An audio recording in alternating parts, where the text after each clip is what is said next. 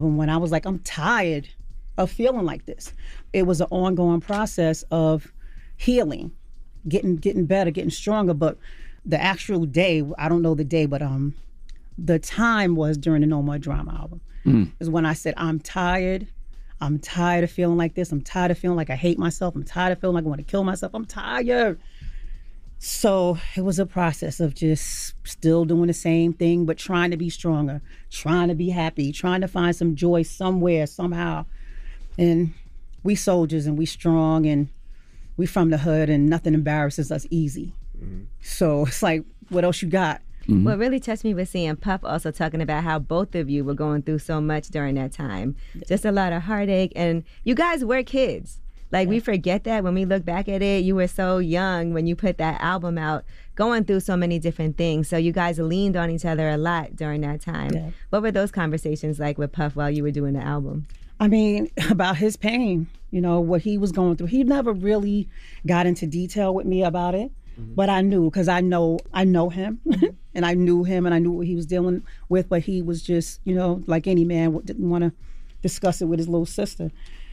Me, on the other hand, I was, you know, dying in public, so everybody knew what I was dealing with.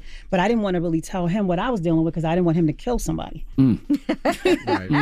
So I just, but he knew though. He knew, and so, you know, he said, just put it in the records. Just put it in music. So mad when I seen Casey do that interview where I was like, oh, the international interview? Yes. And then they asked you to, I mean, that has to be the worst. Like, honestly, like, I'm disgusted. It did disgust me, I'm not gonna lie. Because as women, we look at it like, that's Mary. Like, show some respect. That is Mary, damn J. Blige. But like you said, at that time, you didn't even know. Exactly. It was embarrassing, but look how I was treating myself, you know? I mean, I'm not taking the whole blame, but I had to take responsibility for me. This is what was lightening the load.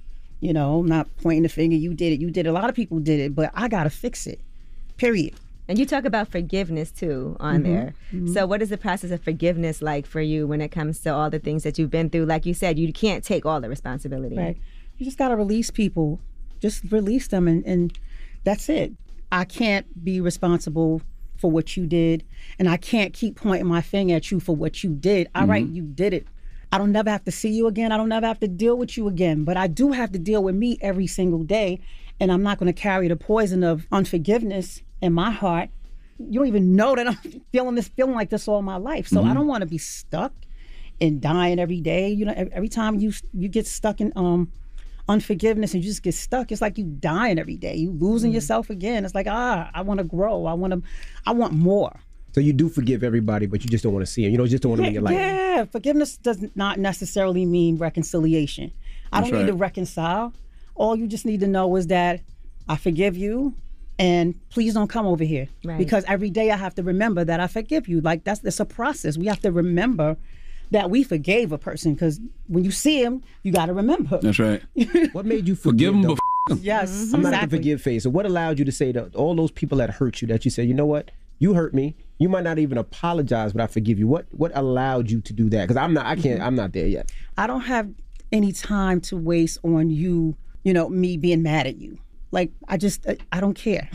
Dealing with success, that's right. Yeah, I got to keep pushing. I got to keep moving. And if you don't, you're just going to be stuck. And being stuck is the worst thing that can happen to you. You're just stuck, and so many people are just stuck in 1994. I don't want to be stuck in 1994. I don't